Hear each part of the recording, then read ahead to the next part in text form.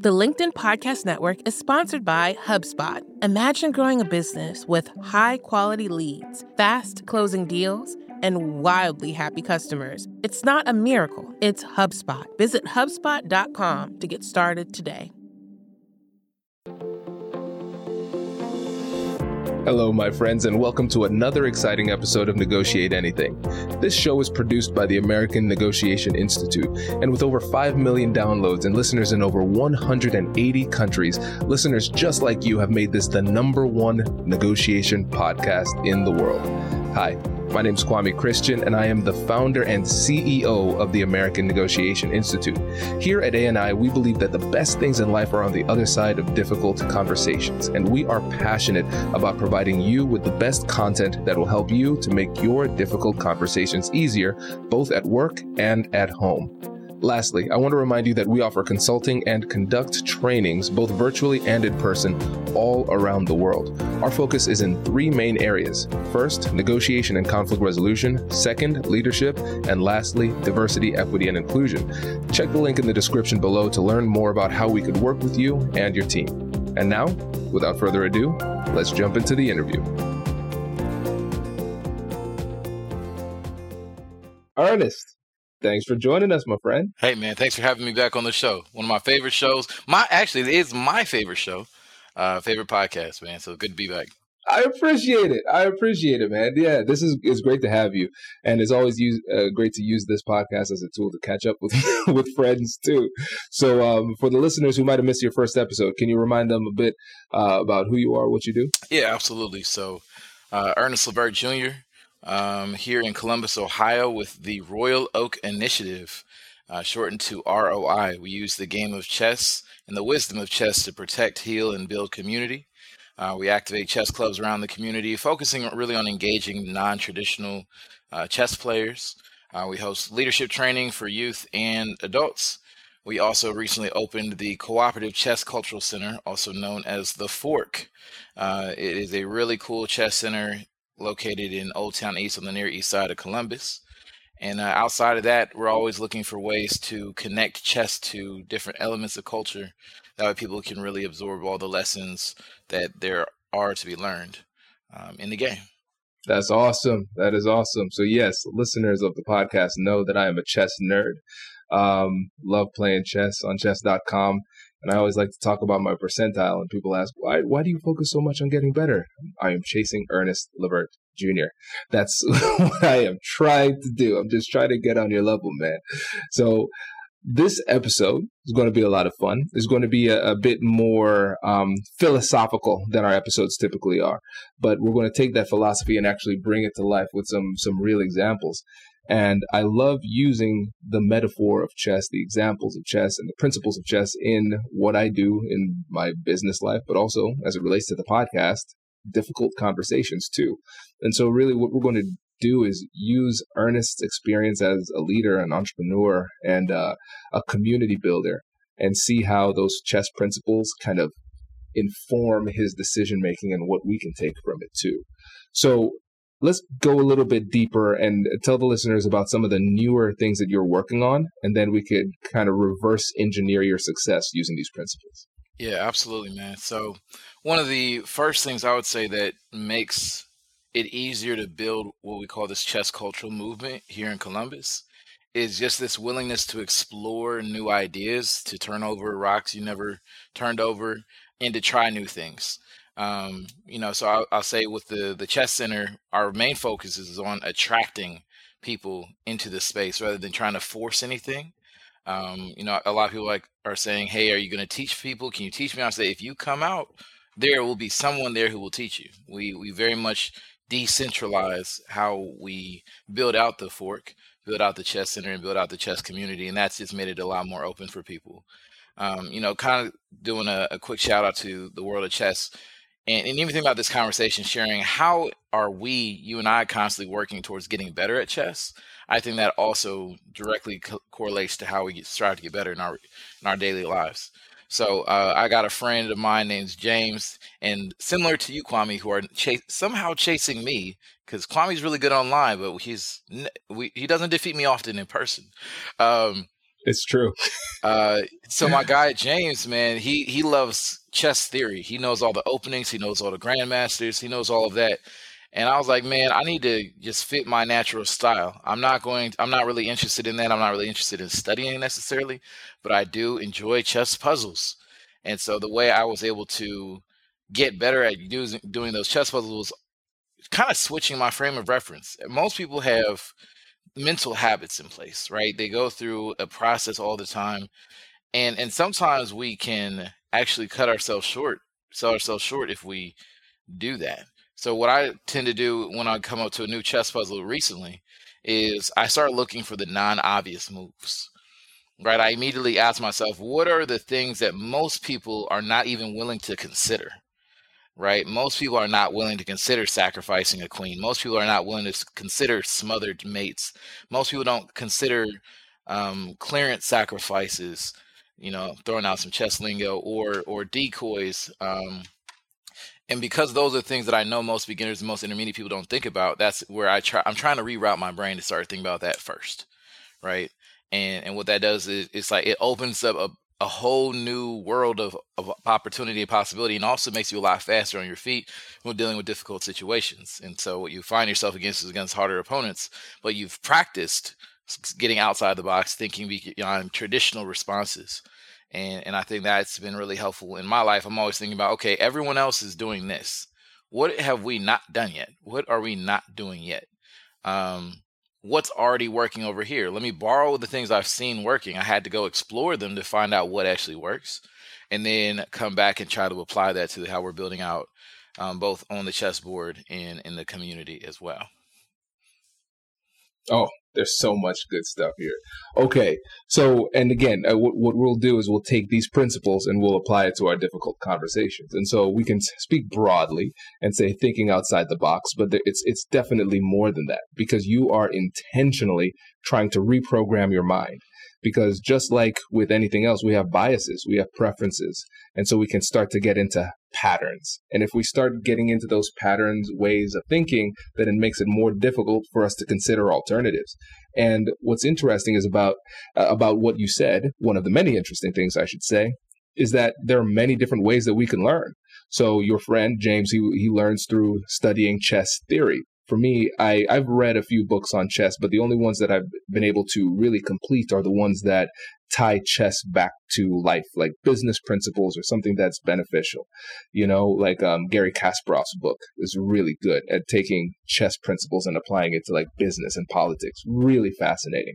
Another one I like is the Tao of chess principle applied to life. Really great. And so, but people learn differently.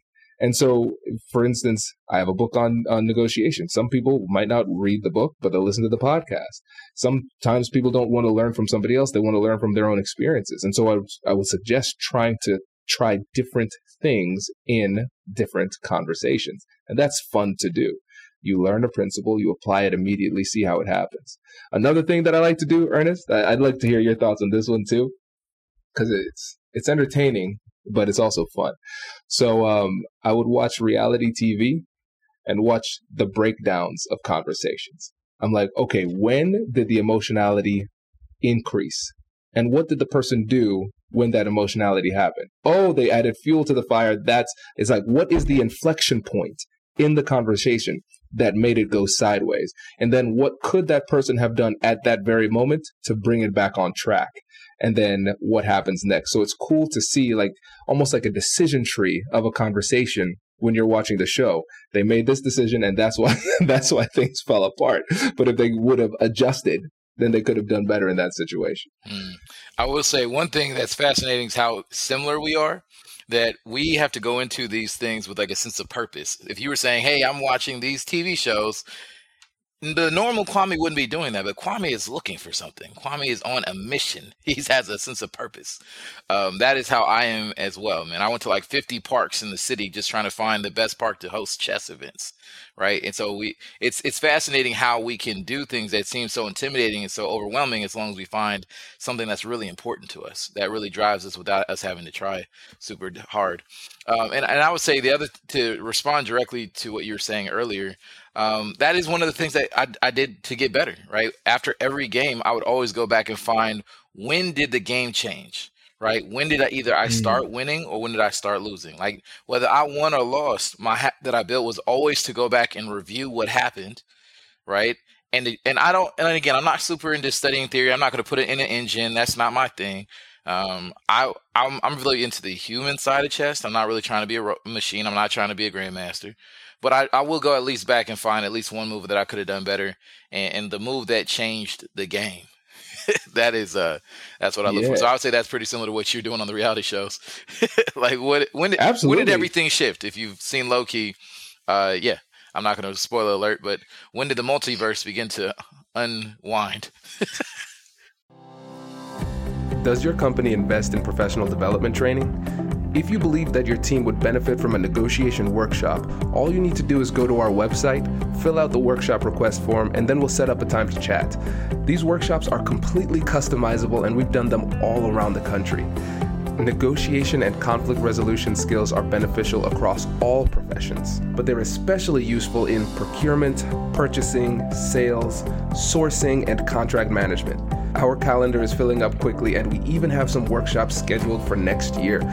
If you think you might want one, I'd suggest reaching out soon so you don't miss out. Check out the link in the description to learn more.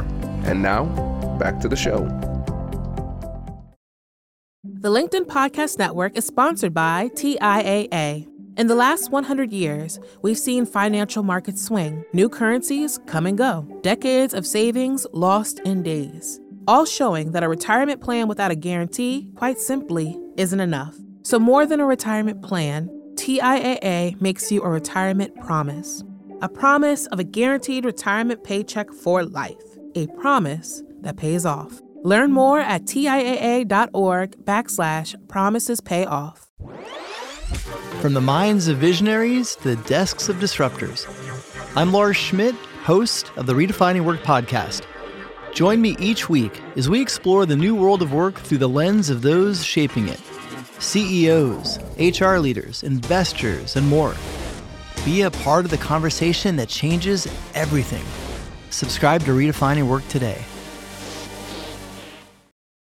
Yeah, it's funny too, because to that point, one thing that I encourage everybody to do is replay the tape. So you're essentially going back and being your own chess coach. You're taking the time to see what shifted in the conversation. Again, what could I have done differently? Or like, if things didn't go well, what could I have done differently to make it go better? And if I did do something good in the conversation, what was that moment? What are the inflection points? Because not every conversation, you could say the conversation is important, but not every part of the conversation has equal importance. And so I call these really important points inflection points, where things shift, where it's a very important time. And so if we start to go back and replay the tape, then we can start to identify what those inflection points are. And so it increases our awareness of, oh, these are the types of things that will signal that we're at an inflection point. I should slow down and make sure I make the right decision in this moment. And if we start to get into that habit of replaying the tape, then we're going to be more aware, and we're going to start to make the right decision as well. And think about how that applies to difficult conversations. One of the things that we know about chess is there are three phases of the game, right? There's the opening, the middle game, and the end game. And I was just replaying in my mind, because we're replaying conversations and situations, a difficult conversation I had in the last few months. And I just remember how proud I was of the outcome and how intentional it was. This was a person I had a lot of tension with that went unchecked and unaddressed for years. But in the opening, we established our commonality. In the opening of a chess game, most people will go through the same moves, right? And it's almost like it's just the rules of engagement. It's just the opening. It's just kind of the expectation. But the middle game is where things start getting crazy, getting murky. And I just wanted to give myself a shout out, because in that situation, I did have an opening. I said, hey, these are the things that we're trying to accomplish. What's been going on with you? We're establishing trust. We're building familiarity, right? We're setting up the tone for the middle game. And if you don't take time to set up the middle game in the opening, the rest of the game is ruined, right? And I just think about how yesterday, everything going on in Columbus, how I was like, Ernest, you're a middle game player. A lot of people are being really reactive right now. They're responding to things going on. But Ernest, you need to lock in on the middle game. The middle game is where it's easy to checkmate in the middle game if you're not paying attention. But also, that's where you need to get all your resources into the game. That's where you need to start positioning people properly.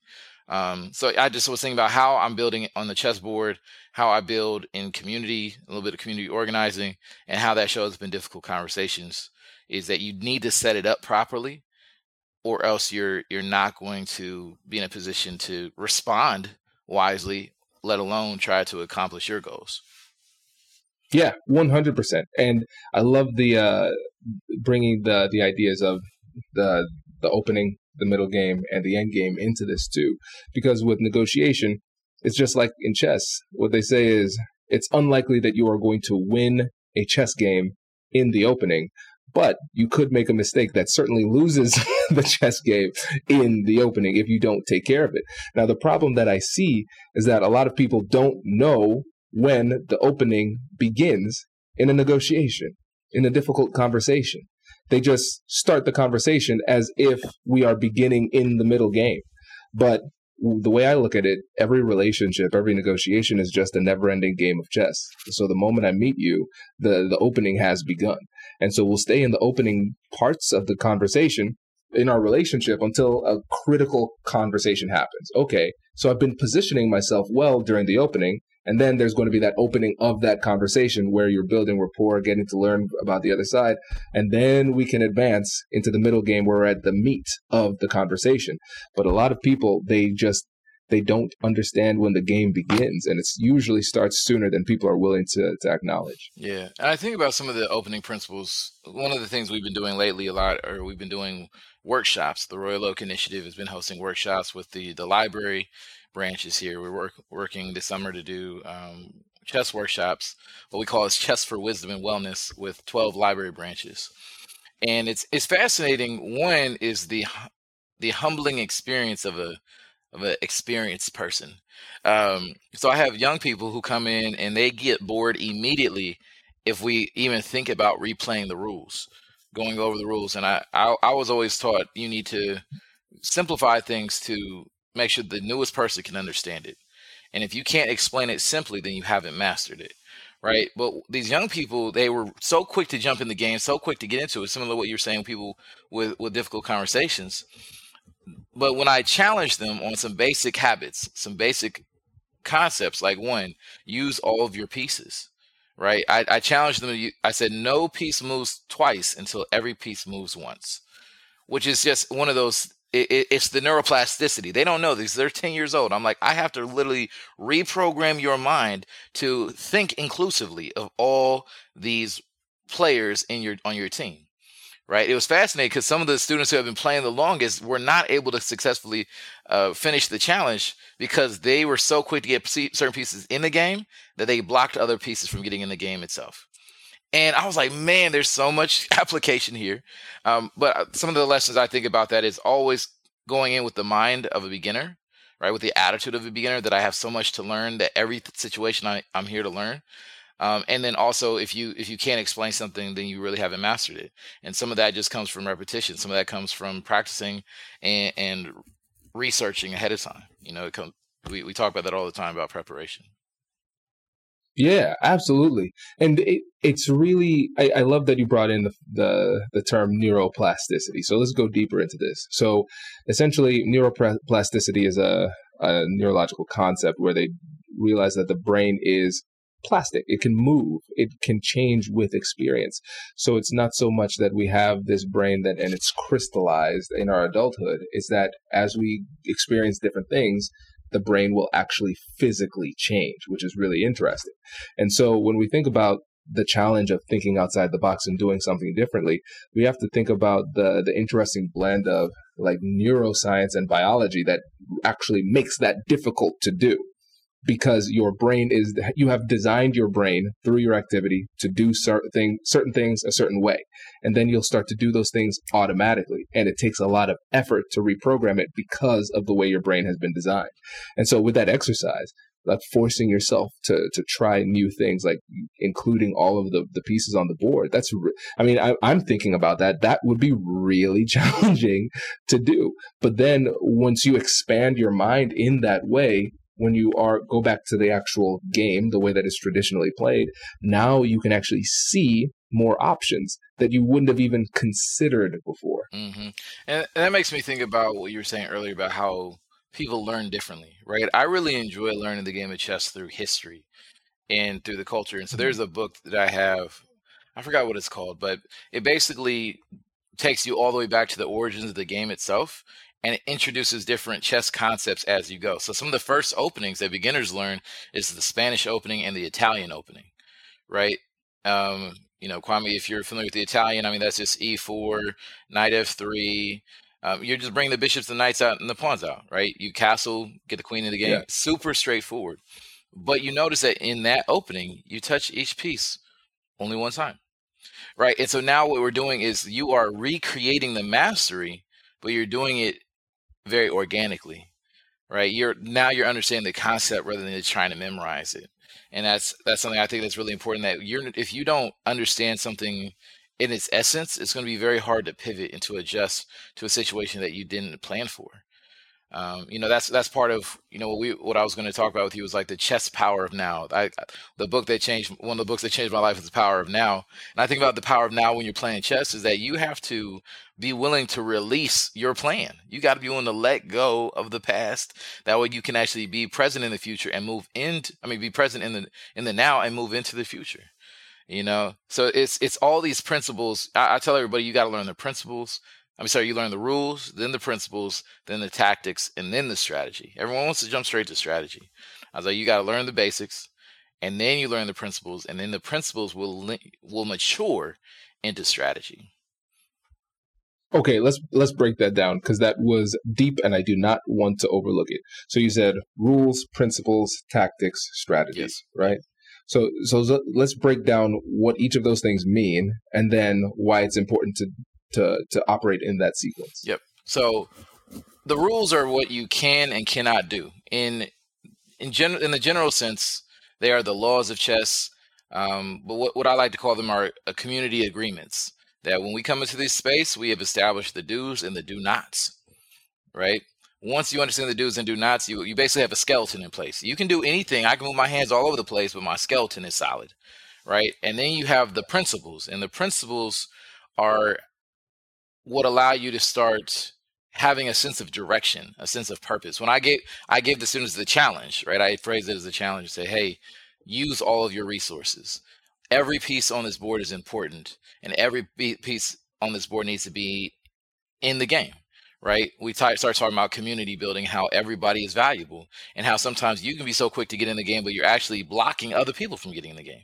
That your power, your privilege is actually preventing others from using their power and their privilege, right? So those are principles. These are just general thoughts that I think you can fall back on when you don't know what to do. That's why I like starting with principles before you get into memorizing anything, right?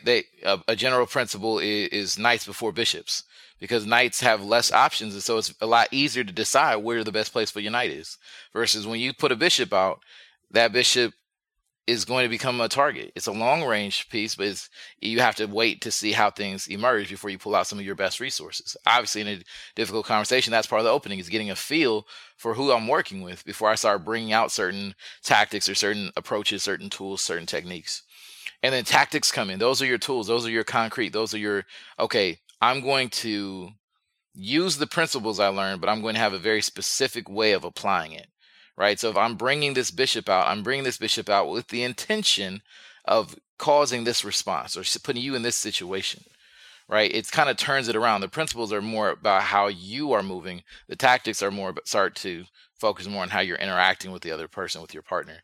And then finally, strategy is how you put it all together. How does it all flow? It gives you the flexibility of the principles, it gives you the structure of the rules, and it gives you the versatility of the tactics. They all come together. Build on your. And so what? Ahead. Yep. Go ahead. No, you go ahead. Keep flowing. We can edit. Yeah, so that's fine. It's all good. I was gonna say, as long as I feel like you learn naturally, and don't try to short circuit the process or shortcut the process, then your appreciation for chess is a lot easier. It's way less intimidating. Right, I had the students the other day. One of them was kind of furling their brow. And I was like, raise your hand if you think chess is hard. And they were like, a couple of them raised their hand. I said, everyone stand up. Everyone stood up. I said, everyone sit back down. I have a 9-month-old who cannot do what you just did, right? Never forget how we naturally flow, how we naturally had to emerge. We had to struggle with things. And if you struggle with the rules, then you master the rules. Then you struggle with principles, you master the principles. And if you do that, now you're reprogramming your brain on how to learn. So when you get to tactics, you're like, oh, that's easy because I've already seen this before. I just didn't know that it was called a pen. I just didn't know that it was called a forklift. I didn't know this was a back ring mate, right? I just started adding names to it. And then finally strategy, you bring it all together. Okay, now what is the danger of learning strategies first? Because I see this all the time in negotiation where people want to focus on the strategies. Just give me the strategies. Just give me the strategies. Don't give me the principles or anything like that. Just give me the strategies. So what is the danger in getting the sequence wrong? Yeah, I think if you're so focused on the plan, so I think about strategy, and strategy starts to look like in chess, starts looking like memorizing openings, right? Because that is saying, I'm going to have this master plan of creating this outpost on this dark square, and I'm going to move my knight up there, and then I'm going to be wreaking havoc. It is a long-term vision, but if your knights get taken off the board, what are you going to do with your outpost?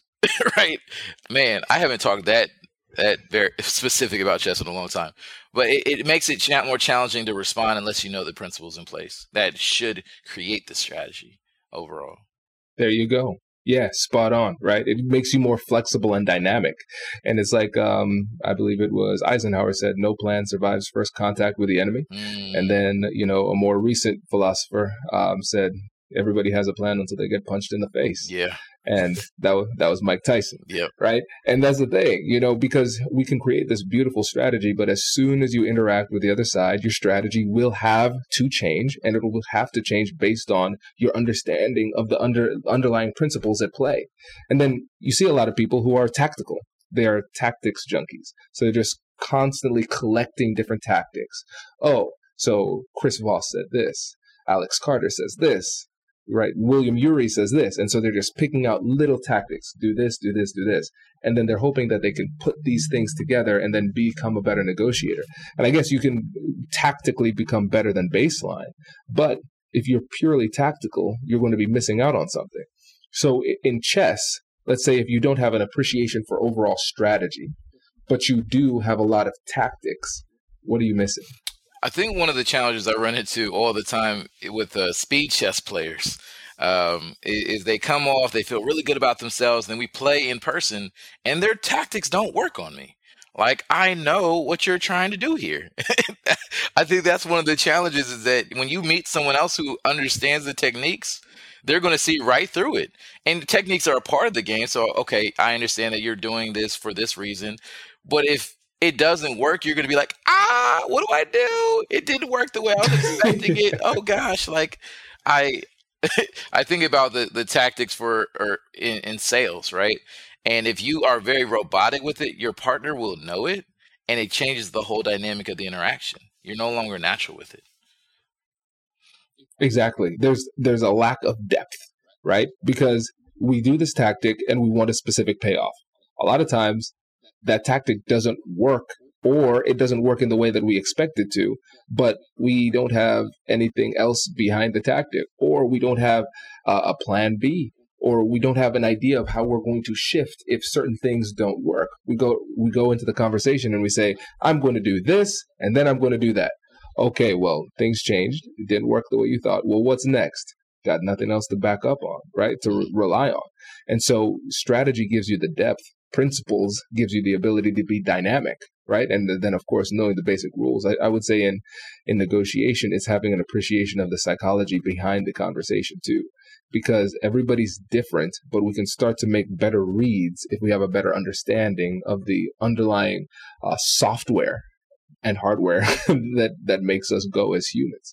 But again, a lot of people are just trying to get that quick fix, those easy answers, and then it shows in their performance at the negotiation table too. I also think about in chess, for example, the difference between a relative pin and an absolute pin, right? You can know what a pin is, but one of the challenges you run into is that a pin can be turned around on you really quick, right? And it turns into a discovery attack. Like your pin is your partner's discovered attack. You have a knight pinned to a queen. And for those who aren't familiar, a pin, it's like you're putting a push pin into a wall, and it keeps that paper in place. So you have a piece blocking another piece from an attack. And so you are pinning a knight to a queen with your bishop, but then all of a sudden you move the knight out the way, you check their king, and now their bishop is sitting a sitting duck for the queen, right? That if you're too rigid with it, you might the tactics will turn around and hurt you in the process. If you don't have I'd say principles expand your understanding of your environment, right? One of the things I always say is the first thing before we even learn chess, I said, the first thing you need to do when you come to a chessboard is you need to examine your environment. Is the board or even oriented correctly? Is there a light square on your right-hand side? I know immediately what skill level you're at if you set the board up wrong. I'm like, oh, this is going to be over very quickly, right? So, you know what I mean? And so it's just really important to know how to apply the situations in real life. You think about jiu-jitsu or martial artists, right? You may know how to do an armbar, but how are you going to do an armbar in a real life situation? Like that person isn't going to be going through the drill with you. You have to be able to respond and set it up properly and pivot if it goes wrong, or else you'll end up on your back. Exactly. Yeah, man. Oh, this is good. This is good. Well, for the listeners who are saying, I am now very, very interested in chess and I want to learn more, Ernest, what's the best way for them to get in touch? Well, the best way to learn chess is to get online or get a book from your library. You are in control of your educational pathway. You can learn it. But the best way to get in contact with the Royal Oak Initiative is just to go to our website. It is theroichess.org. Shout out to, O State, OHIO. The roichess.org. You can also follow us on Instagram and Facebook at the ROI Chess. And my email address is Ernest, ERNEST, at the roichess.org. Ernest, appreciate you, brother. Thanks for coming on the show. For sure. Peace. Congratulations! You've just joined an elite club. By listening to a full episode, you're now officially on the Negotiate Anything team. So welcome aboard. What most team members do is they subscribe to the podcast because that allows them to automatically get the latest episodes of the show. The best things in life lie on the other side of difficult conversations. Keep learning, keep practicing, and keep getting better. Your relationships will improve, your career will soar, and you'll have the confidence you need to get the most out of these crucial conversations. Again, thank you for joining the team. We're excited to have you, and I will see you in the next episode. I'll catch you later.